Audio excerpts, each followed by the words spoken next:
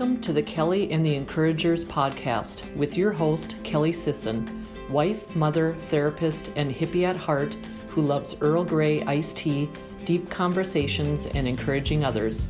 If you need a little encouragement today, you are in the right place. Thank you for joining us.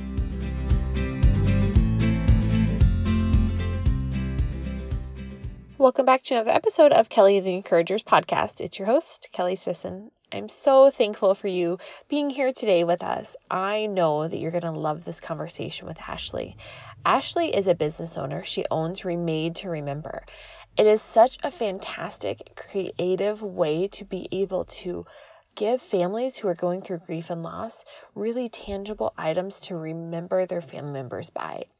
I think it's so fantastic and it's just so encouraging and inspiring that she's able to hold space for people in some of the hardest moments of their life in a way that fits her abilities so well. I know that you guys are going to love hearing from her today. And on a side note, she literally made me speechless at one point. Like, I actually was speechless. That never happens, guys. I'll be honest. And so I just found her wisdom and her desire to really improve this world and provide support to others so inspiring. And I know that you're going to love our conversation as well. Now to the show. All right, Ashley, thank you so much for being on the show today. Thank you for having me. Yes, absolutely. I'm wondering if you can do a quick little introduction of yourself and introduce yourself to listeners. Sure. My name is Ashley, and I'm a maker. My business is called Remade to Remember, and I guess I'm just a seamstress and entrepreneur. That is great. And you are out of Fargo, is that correct? Yes, I live in Fargo. Awesome. Well, good. So also, what I love too is you mentioned that you're from Illinois. I am. And I am as well. And it's very rare that I meet someone from Illinois up here in North Dakota. So I was pretty excited to hear that. Yeah, I found that myself when I moved up here. Everybody was, especially going to Concordia, local college here, I ran into maybe one or two other people that were from Illinois, and you kind of get excited when you meet somebody from your home state. So yeah. I was excited to hear you were from Illinois as well. Yeah, absolutely. It's kind of comforting in a strange way. I don't really know how to describe it, but yeah, it's like you get it. Yeah, exactly. That's great. I am wondering, I know you had sent over your bio, and can I ask you about going to the wrong college? Do you mind sharing Absolutely. That? Yes. Okay. For sure. So I was born and raised in Joliet, Illinois, which is a southwest suburb of Chicago. And my whole family, I kind of come from a family where everybody goes a few generations back, and everyone was born and raised, stayed there, never left. And come from my nuclear family. My mom and my dad never went to college, and my sister got pregnant when she was really young, so she was a mother when she was like 17. And was just kind of finishing up high school in Joliet and had no idea what I was going to do next. And we're really lucky to have a great junior college and like technical school system back in Illinois. Mm-hmm. And so I was like, well, I guess I can go to Joliet Junior College, which was actually the first junior college in the country, which I didn't know until I had already left. But that's pretty cool. Yeah, it shows too, like they had great programs, super affordable. And I was like, well, I guess I can buy myself some time and go to junior college while I figure out what I actually want to do. Yeah. And just went there and studied art. And I was just taking art classes kind of nonstop. Any art class they offered, I was doing painting and drawing and sculpture and ceramics and really kind of milking it. Yeah. And through just kind of opening myself up to furthering my education, I met some amazing teachers. And it was really the teachers I met there that took an interest in me mm-hmm. and watched me as I was kind of moving through this coursework, and was like, I had one instructor in particular who was like, you need to get out of Joliet. Mm-hmm. Like, you need to go pursue an actual 4-year degree, go to a liberal arts school, you got to get out of here. Mm-hmm. And I didn't even know what a liberal arts school was at that point. And college was not really it was not something that was in my mindset. It was not something I thought I was capable of. I knew I couldn't afford to go to school. So when this teacher really started suggesting and taking it really seriously, like he really started bugging me, I was like, okay, well, I'll just apply to some schools just to make this guy happy. And he was finishing up his final year there and was moving back out to Portland, where he was from, and kind of gave me this little mini list. It was literally like a Post-it note with a couple of school names on it. And I went online and I started finding these colleges he mentioned and applying to them. And one of them was Lewis and Clark out in Portland, and another one, all it said was Concordia. So I, of course, jumped on the computer, Google Concordia, and Concordia College in Moorhead, Minnesota lands. And dug a little bit deeper. I was like, oh, this school looks cute. Like, this has got to be what he was talking about. Applied, got accepted, went through all the hoops and stuff, and came for a visit at the campus, and sort of went through all of the different steps and ended up deciding that was the school I wanted to go to. And when I had gone back to this professor and showed him kind of my acceptance letter and my little packet of information I got, he's like, where are you going? He's like, this is not the Concordia that I was talking about. So oh my it was like, yeah, really good search engine optimization on college. So yeah, on Concordia's part. But it was, I think it was 100% looking back on it meant to be. And he was kind of like, he thought it was really funny. I thought it was really funny. And we kind of laughed because they offered me a better scholarship package than I was offered anywhere else. And it was like, just do it. Like, go for it. And so I just went for it. And around the same time, we kind of had I feel like you have these moments in life that sort of nudge you. Yes. And right as I was going through that whole process, I had a close family friend pass away in a house fire. She was she was just going into 8th grade, and my house actually burnt down at that age too. And that's the sort of thing that just kind of hits you, you know? Yeah, absolutely. So it made everything more real, and I was like, okay, I have to do this. It didn't feel like a choice at that point. It felt like just very much meant to be. So yeah, absolutely. Oh my goodness. Well, thanks for sharing that with us. The ups and, the downs, the hard parts too, I think are important to note. I think you're right though. Sometimes in life, things just kind of open up in a way that maybe are hilarious in moments like that, but ultimately end up really being exactly where we're supposed to be. I often tell people I am someone who I just kind of decide I'm going to do something and I do it. It doesn't mean that I'm always successful at it, but I definitely decide it and do it. So like for college, I only applied to one school. Like, what would I have done if I wouldn't have gotten in? I have no clue. Oh my goodness. For grad school, I only applied to one school. I think sometimes things just seem so much what we're meant to do. It just either works out in a way or we get a new path. And so I think that's so great that you went to, it sounds like you had a really great experience there too. Is that accurate? Oh, definitely. Yeah, it changed my life. I think just seeing myself in an environment that I didn't think I fit into originally, and it is a really good school.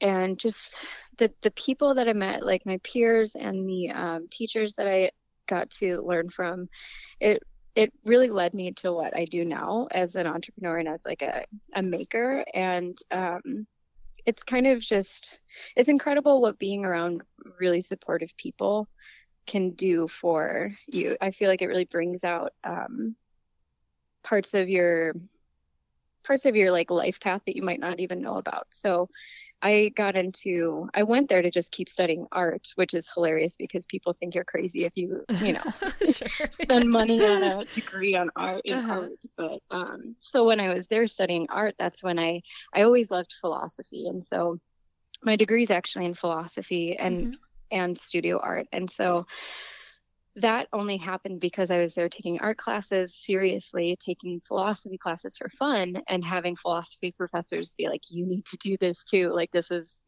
really important. And this is something I feel like, you should really explore. So I combined those two things, got really into kind of the local arts community here, worked at an art museum, and really got a really strong grasp on like what it was that I enjoyed doing most, which turns out to be like I love making things, but I also love like all of the behind the scenes, like graphic design and social media and kind of events and that type of thing. So I had a great internship, met some awesome people, and it all kind of led to the path that ended up being just so meant to be. Yes, absolutely. It sounds like you definitely along the way had people supporting you and encouraging you through that, just kind of leading the way for where you could go and helping you to really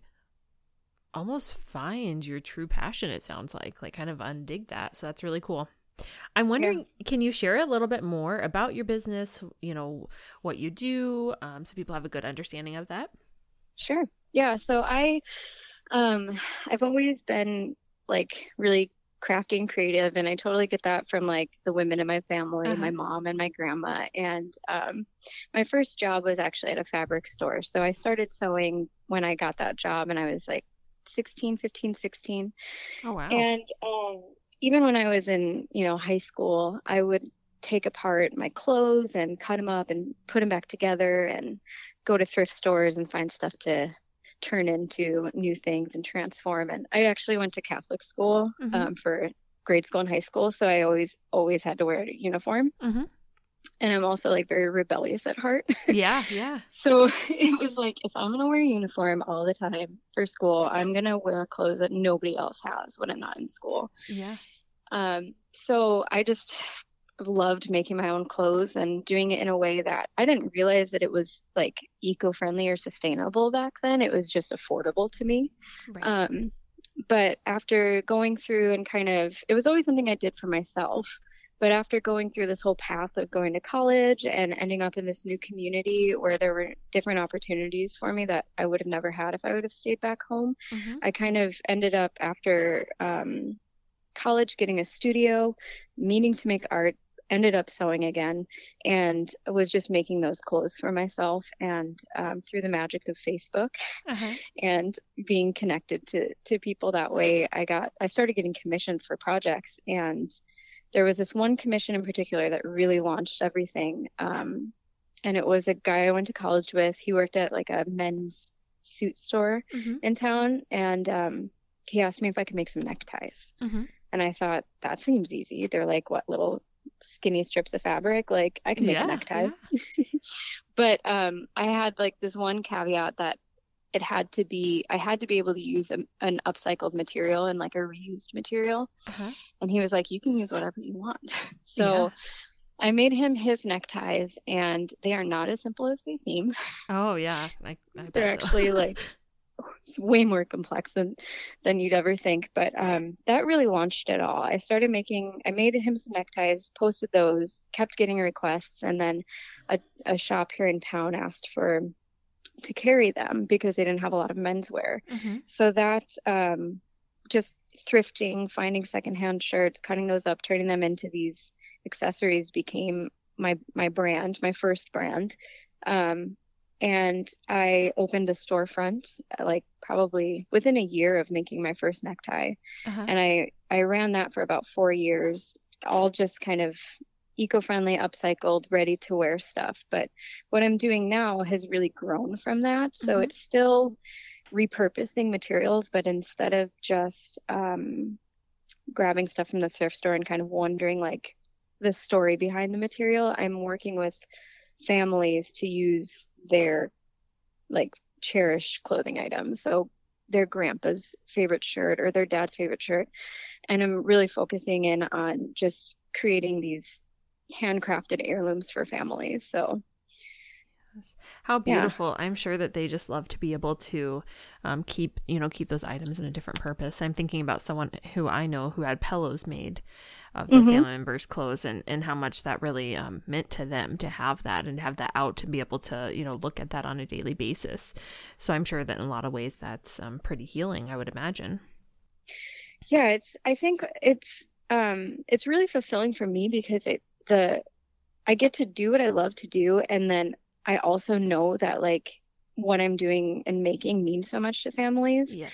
And I think that like that really pulled in my philosophy background and melded like it's just like the pinnacle of all of my passions in Yeah. one single thing. And I get goosebumps every time I work with a customer and talk to them about, like, well, whose shirt was this and who are we making these items for? And knowing that I'm taking these materials that would probably end up, in the back of a closet or in a drawer in a box somewhere, and like keeping that memory alive. And I never, when I started upcycling, even as a teenager, I never thought about that element of it, but I knew that like even back then I would get these clothing items from thrift stores and be like, who's crazy, like Moo was this? Right.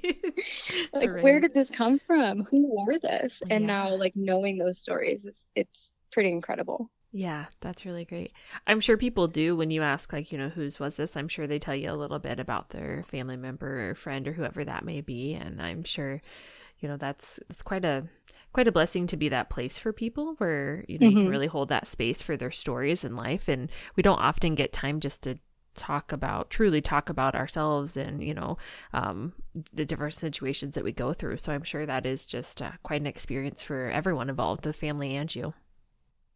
Yeah, it's something that, and I think especially since I just kind of made this shift into focusing, and I rebranded to be called Remade to Remember, and this has been a more recent thing for me. So all of the projects that I've really done since that kind of shift, I'm like sitting down or talking via email and really asking questions and digging a little bit deeper than I used to.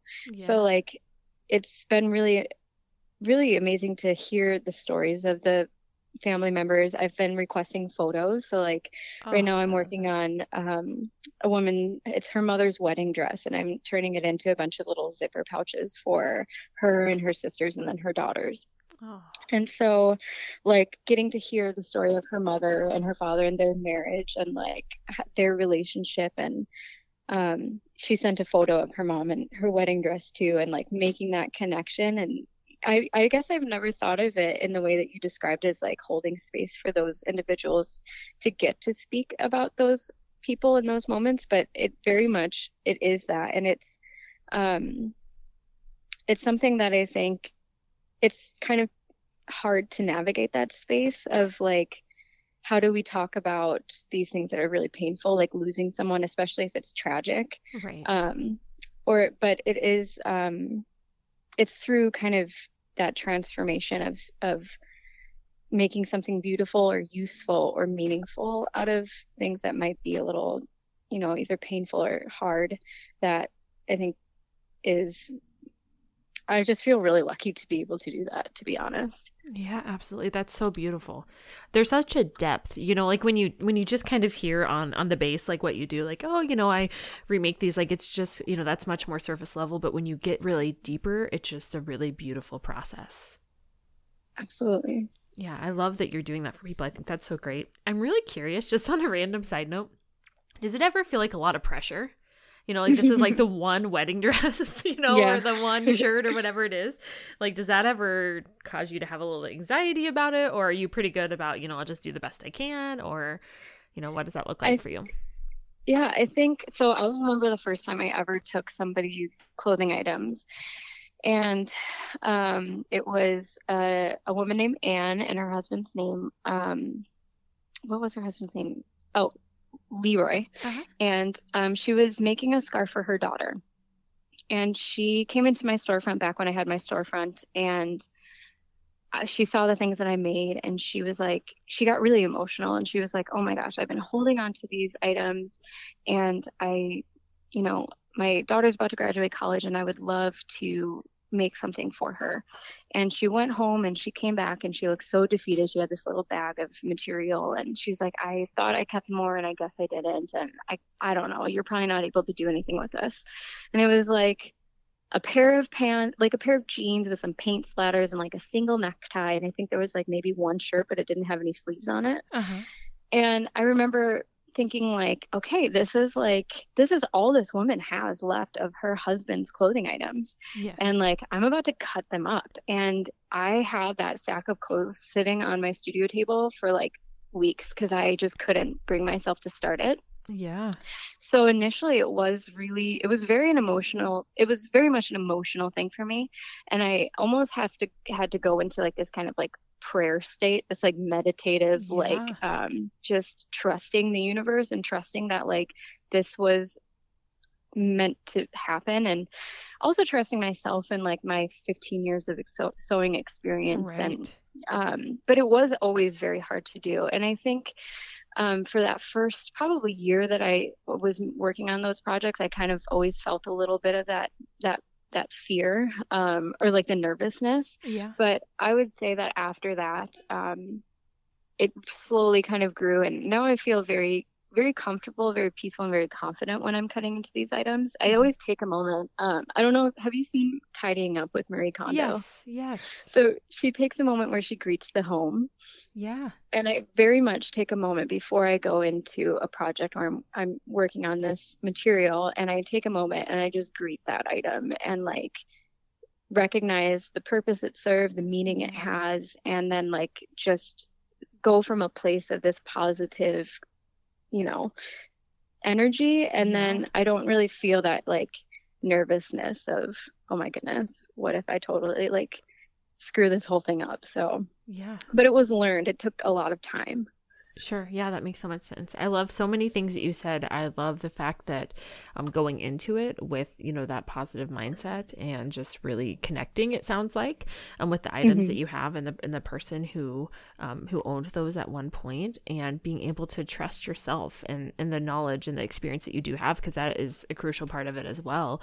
But just really being at peace with that, I think, is so great. And it makes sense that things would turn out better that way. Truly, if you can find that place to be really mindful and connected as well. I think that's fantastic. Hey guys, totally interrupting here. My apologies. But I wanted to let you know about our weekly newsletter. I'm not sure if you've seen me post about it or not, but it is a weekly newsletter from yours truly on the Kelly and the Encouragers podcast. Get a more intimate look at how I view life, how I am able to find people to be on the podcast, and even be able to take part in who should be on the podcast. This community is for you. I want you, the encouragers, to be able to go out into the world and spread goodness, and I would love for you to be a part of that. Just go over to my website, www.kellysisson.com/podcast, and you will be able to sign up for the newsletter there. Now back to the show. So what would you say is like your favorite part of your, like the entire, everything that you've ever, I guess I should say everything you've ever done, your whole entire life? What's your favorite part? I'm just kidding. But as far as your current business, I know it's a little bit newer to you, but it sounds like there's been parts of it that have been sprinkled along the way. So I don't know if you have any thoughts on that. Yeah, I think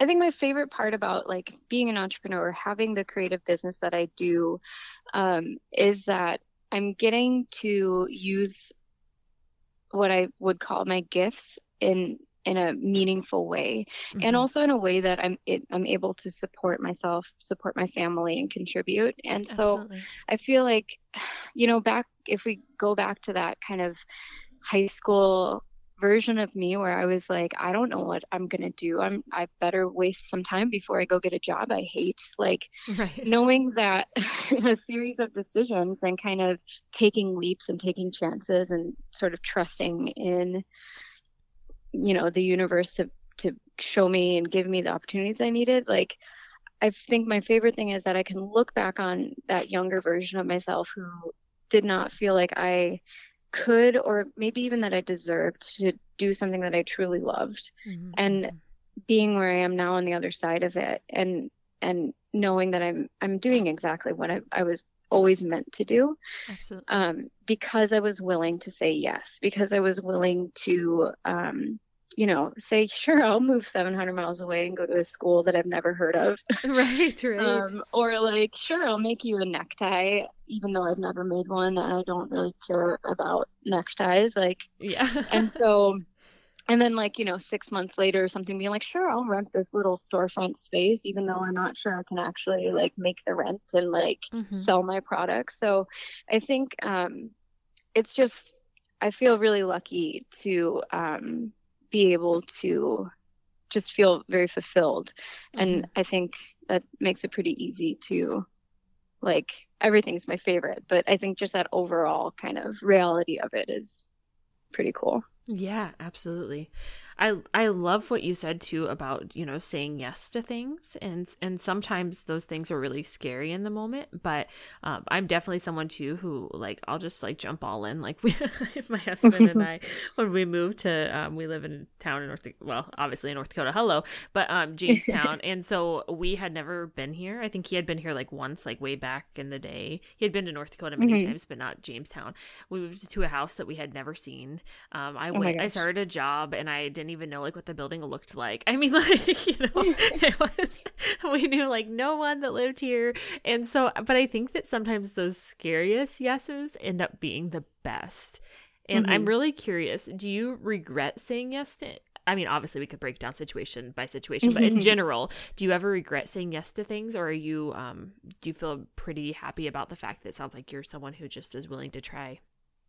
I think that, like, I would always rather know that I tried than live with kind of the regret of, well, what if, you know what I mean? Like, I think I'd always rather try and fail than not try. But there have been times when, like, you know, when I moved, I left my family and I left, you know, my immediate family and my friends and everything I'd ever known. And there were times when, and my family, I come from a family that, like, definitely has its struggles. And like, between my sister and her being a young mother, and my brother, who has always struggled with depression and anxiety, he dropped out of high school and never finished. And well, he did. He ended up getting his GED because I asked for it for Christmas. Oh, cool. But they're, you know, and my parents both struggled too with their own kind of demons. And there were times when I was about to leave, where I thought, like, I can't just leave my family here. Like, my brother needs my help. We need to get him his GED. My sister needs my help. My dad needs my help. My mom needs my help. And I'd always very much felt like kind of the peacemaker, or the person who was going to, like, you know, help my family just, you know, in whatever way they needed. And so it was difficult. And I think what ended up happening was I just realized, like, what better way to help the people I care most about than to, like, live my life as an example. Because at the end of the day, if they don't want to change their lives, there's nothing I can do about that. And I think we can make ourselves really unhappy when we try to take on other people's happiness. My mom always says you can't put your happiness key in someone else's pocket. Yes. And so I think that first year that I was up here, there were times when I, you know, would hear the things happening back home, or touch base with everything happening back home, and I felt bad because all of these good things were happening to me, and then there were a lot of really negative or bad things happening back home. And that kind of has remained true over the years, unfortunately. I feel like I'm like, oh, I graduated college, I started a business, I met my husband, we're having a baby, and, like, all of these really incredible blessings have come to me and into my life. And there are a lot of times that I look back at my family's life back home, and it's like, oh, so-and-so died, or so-and-so was in jail, or there's a lot of negative things. And I think there are times that I still struggle with that, because I see everyone's potential and know from experience what saying yes can do. But you get to a place where I think you realize that you can't control what you can't control. So Absolutely. Yeah. I believe that so deeply, that you are so accurate with that it's really those intentional changes that we make. It's because it's not like you just, like, stumbled upon your husband or stumbled upon your child. You know what I mean? Like, it was intentional choices that you made to say yes in those situations, which then led you to, you know, to other things as well. But it is really hard, I would agree, when we see someone, whether it's family, friends, whatever that may be, and we can just see so much potential in them, and we want them to dive into that and really see that themselves. But I've definitely learned as well in the past that we can't convince somebody that it's worth it. They have to decide that it's worth it. Absolutely. So I'm curious, you talked about being an entrepreneur. Have you always wanted to own your own business, or is that something that just kind of happened as things evolved? Mm-hmm. Well, I was surprised. I think I've always had an entrepreneurial heart. Like I was a kid who would be like, I'm going to start a candle company when I'm like, 10 years old. Yeah, I love that. But throughout my like education, that was never my intention. Looking back, my great grandmother, she was like 95 years old when she passed away a few years ago, and she was an entrepreneur. She had a little plaster shop for like 30 years and sold those little plaster figurines. And so that was my great grandmother. So her daughter, my grandma, she also is very entrepreneurial and crafty and sort of made things and sold things. And my mom was always making things and selling them. So I look back and I think, and I see, I come from this long line of female businesswomen who are like, here are the things I'm good at. How can I use this to my advantage and really like support myself, support my family doing these things. So it makes perfect sense to me now, but I had no intention. I was like, I'm going to go to college. I'll get a degree. It still at a certain point felt like I was just buying time. It still felt like I was like, well, I don't know what I want to do. So I guess I'll just get a degree and then we'll see what happens. Right. Because it was not planned. But it was kind of a stepping stone. And now that I've been doing this and I'm self-employed, my husband's also an entrepreneur. He has his own business. We like can't imagine ever working for anyone else. Yes. I think you either are an entrepreneur or you're not, because you need to have a certain willingness to take risks and to fail and to not have the answers and to, work 24/7 at a certain point. So, I think it makes perfect sense. It's a really good fit for me. It's a great fit for my husband, but it's not like, you don't go to college to get a degree in like entrepreneurship. Right. Absolutely. I think you're right. I think it's really something that people either have or don't. And not that people certainly couldn't hone in on skills, because I think we can always learn and improve. But I think that there is a certain part of people who own their own business, I can at least speak from my own experience, where there's just like a desire to be able to chase whatever it is that you want to chase and know that you're able to move forward and do that. Not that everything's always going to be a success, but that like the fear of failure doesn't stop you from the potential of the life that really you want to have, essentially. And that desire to move forward with that, I think, is extremely impactful. Yeah, it's something that my husband's dad, he's a banker and super responsible, super intelligent. He does, he oversees my husband. My husband owns a wood company and has like 10 employees. It's like entrepreneurship at a level that I don't have a heart for. Yeah, that's awesome. His dad, I'll go into the bank and chat with him or bring my son in to see him. And there have been times when his name is Bill. He's like, my father-in-law's name is Bill. And he'll just be like, I don't know. Seth is crazy. Like, I don't know how he does the things that he does. I'm over here looking at this and I'm just like, how does he sleep at night? And I'm like, I don't know, Bill. There are times when he doesn't. So it's funny to see his perspective of just like, I don't know where he got that from, because I couldn't do it. And to like fully recognize that it does take it takes a level of crazy. You have to be a little crazy to do it. Oh yeah, without a doubt. I love that so much. I'll give you credit for it, but I definitely have to steal it, because I think you're right. I mean, I think it takes almost a little bit of an eccentric person to be willing to have a lifestyle that maybe isn't, it's not a guarantee. It's not, it's unstable sometimes. It's it can be really fantastic in other moments as well. And just not just financially, but even just, emotionally and family wise. That flexibility piece is huge. Like, I don't think that people realize when you have that flexibility, what that does for yourself and for your family.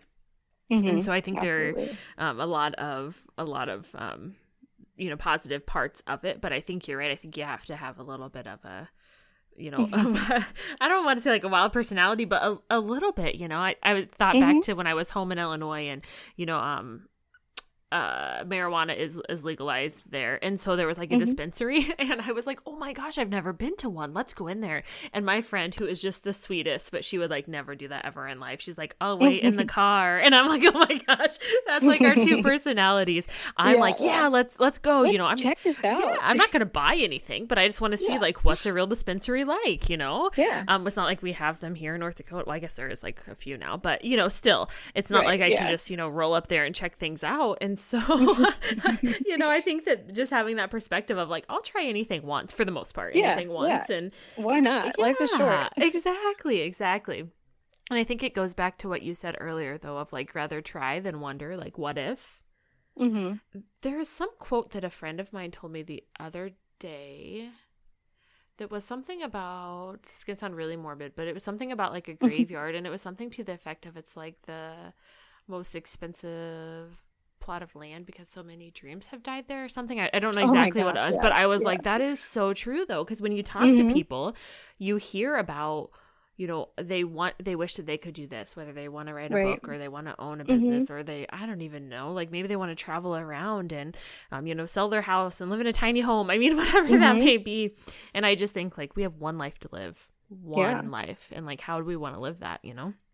Right. And I feel like I'm constantly reminded of that in my work. And I think, so part of the reason I went into philosophy was because I've always, even like as like an 8-year-old kid, like I've always had this like very existential perception of the world. And I remember being so young and like getting nauseous and sick and thinking like, oh my God, I'm going to die. Like that's one thing I have no choice over. One day I'm gonna be dead.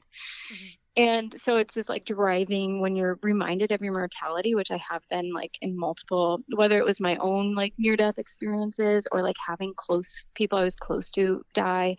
I've had like all of these experiences that really like make the veil very thin. And then being in this line of work too, I have to navigate like, you know, being positive and like talking positively and happily about these memories. But there is a lot of like it's very real because it is, my business is kind of surrounded by death and around death, and the fact that like everybody does die. And I think that like it's important to be reminded of that, because there's nothing worse than like that, what that quote said, like knowing that like that is the path we are all on ultimately.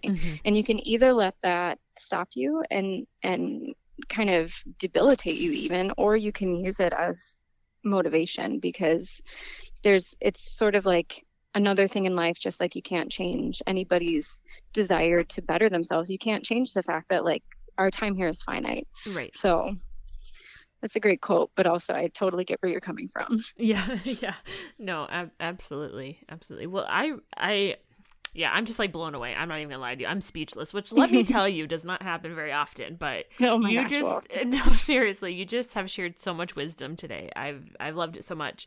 I'm wondering, there's a few questions I ask everyone on the podcast. Can I go ahead and ask those to you? Absolutely. Okay. So the first one, are you familiar with Brene Brown? She's a social worker who researches like shame and vulnerability. Yes, I am. My husband and I just watched her Netflix special, and we were both like crying and laughing. Yes. It was just like, I love you so much. It was amazing. She is so fantastic. I've said this so much. I'm just putting out into the universe, hoping that it happens one day, to be honest. I'm going to keep trying. I always say, like, I want to go have lunch with her. Like, just give me like an hour. I just want to absorb. Keep putting it out there. Yes. Manifest that. That's what I'm doing. I'm going to take steps to hang out with Brene Brown one day. I'll let you know when it happens. But awesome. Anyway, so she has a book. It's called Braving the Wilderness. And so I don't know if you're familiar with this particular one, but essentially what it is it's, you know, you go into a situation, you take that step into the wilderness. It's really scary, but along the way you find yourself and you find other people that are there to support you, and essentially you find your happiness throughout it. So I'm wondering if you can think of a time where you felt like you were taking that step into the wilderness all alone, not really sure what was going to happen. Yeah. My move here, I packed everything I had up in a minivan that was handed down to me. And I remember driving up, and my mom and her boyfriend were in the car behind me. And I I was listening to this one album on repeat and the entire 10, 11-hour drive from Joliet to Fargo. And I knew that if I wanted to, I could go back home at any time, and that, my family would be there for me and I could figure out, a different path. But it also felt very much like there was no turning around, because it was a physical move, but it was very much a spiritual shift. It was, that is my old life. And I am driving into and entering my full potential. Yes. And not knowing, I literally did not know anybody. I didn't know a single person. And so I was really lucky that within the first week that I got here, I found those friends and teachers, and particularly my roommates too, who were sort of in the same position. And I think college is great for that, but you realize everyone has different reasons, and it may be a different level of kind of jumping in for certain people. Maybe you moved from Jamestown to Fargo to go to college or something. And so it's different for everyone, but everyone's taking those leaps. They might be in different, kind of on different scales, but just embracing it and realizing that you're never alone. I think you can pretty much do anything if you can constantly remind yourself of that. Everything seems a little less scary. Yes. Yeah, I think you are 100%. When we feel alone and isolated, that can be really hard. But if we can just remember that and keep moving forward, that's fantastic. Thank you so much for sharing that. Yeah. So my last question is, I'm wondering if you can share this is kind of hard. The more I ask it, I'm like, man, how do you even narrow this down? Because even throughout your whole story, there's been just different encouragers. But I'm wondering if you could pick a few, or you could pick multiple, doesn't matter. Who would you say are your biggest encouragers? That one's actually it's easier for me than I feel like it might be for some.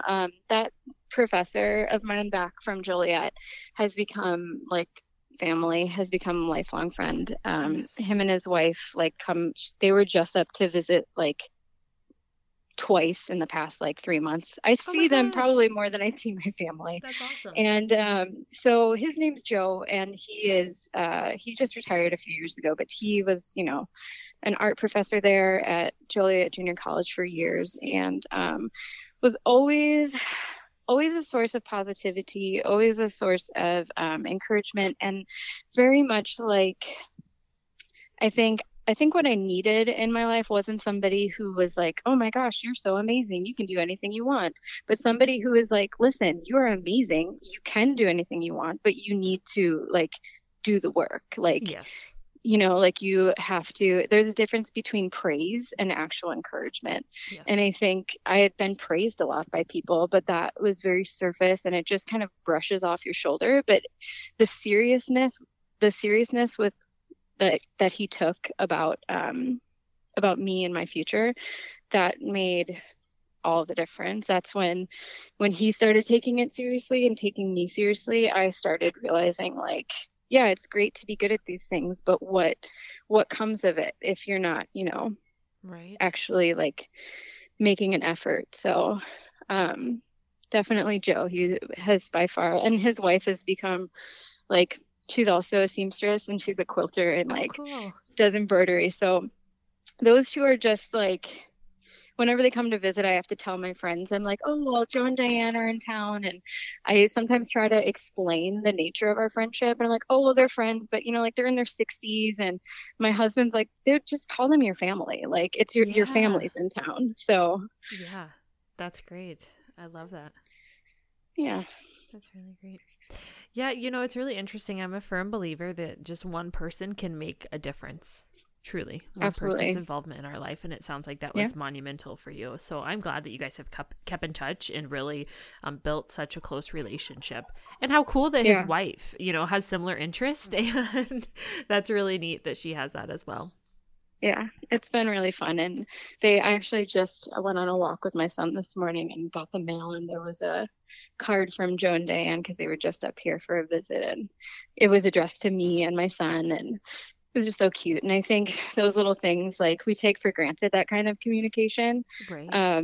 because it's like, oh, I'll text you or whatever. But yeah, it's just a very like physical reminder of like, I don't know, it's just really special. Yeah, absolutely. I would agree with that. I think there is something different.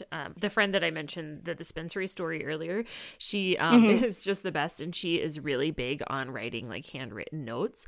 And her Aw. theory is that it really shows that you're taking that time to really think about somebody, because that takes effort. Like a text message, Right. it takes effort too, but not as much. Yeah, It's not way on the same quicker. level. Yeah. But when you have to write, you have to make sure you have a card, you have to write a note there, you have to mail it out, all of those Yeah. things. I mean, that's quite a bit. So Yeah, that's really absolutely. cool. It's like one of the benefits. And I think there are younger people who have that kind of appreciation for it, but like it's one of the benefits of having friends that are like in their 60s. 'Cause Absolutely. they don't think twice about it. They're like, yeah, I'll just mail you a letter. I Yeah. always write letters and forget to actually drop them into the mailbox. So You know what's so funny is, as you're talking about this, I literally am looking over at my desk, and I Yeah. wrote someone a letter the other day, and I have not mailed it yet. And that was like 2 Yeah. weeks ago. So because you're so used to like, you're like, well, I wrote it, it's done, right? And it's like, no, there are Yes. a couple more steps you have to check off. Absolutely. So that's going to be my goal today, is to make sure I drop that off in the post office. So thank you for You that. can do it. Yes, I Yeah. appreciate that. Well, Ashley, thank you so much for being on the show today and just, sharing your story and sharing your truths. I'm wondering, as we're wrapping this up, can you tell everyone where they can find you on social media? Absolutely, yeah. So I'm on Instagram. My handle is Remade to Remember, and same Remade to Remember handle. You can find me on Facebook or on my website. You can also say hello to me just at hello@remadetoremember.com. Awesome. Thank you so much for that. And we will make sure that we tag those on our website as well. So if anybody wasn't Cool. able to write those down or anything like that, we'll tag that there as well. So thank you so much for taking Sweet. time out of your day. I really appreciate you.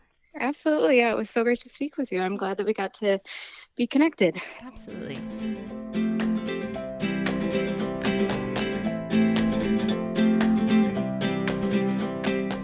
Thank you for listening to Kelly and the Encouragers podcast. For all things related to this episode, please go to www.kellysisson.com/podcast, where you can find transcript from today's show and links for today's guest. See you next week for another episode.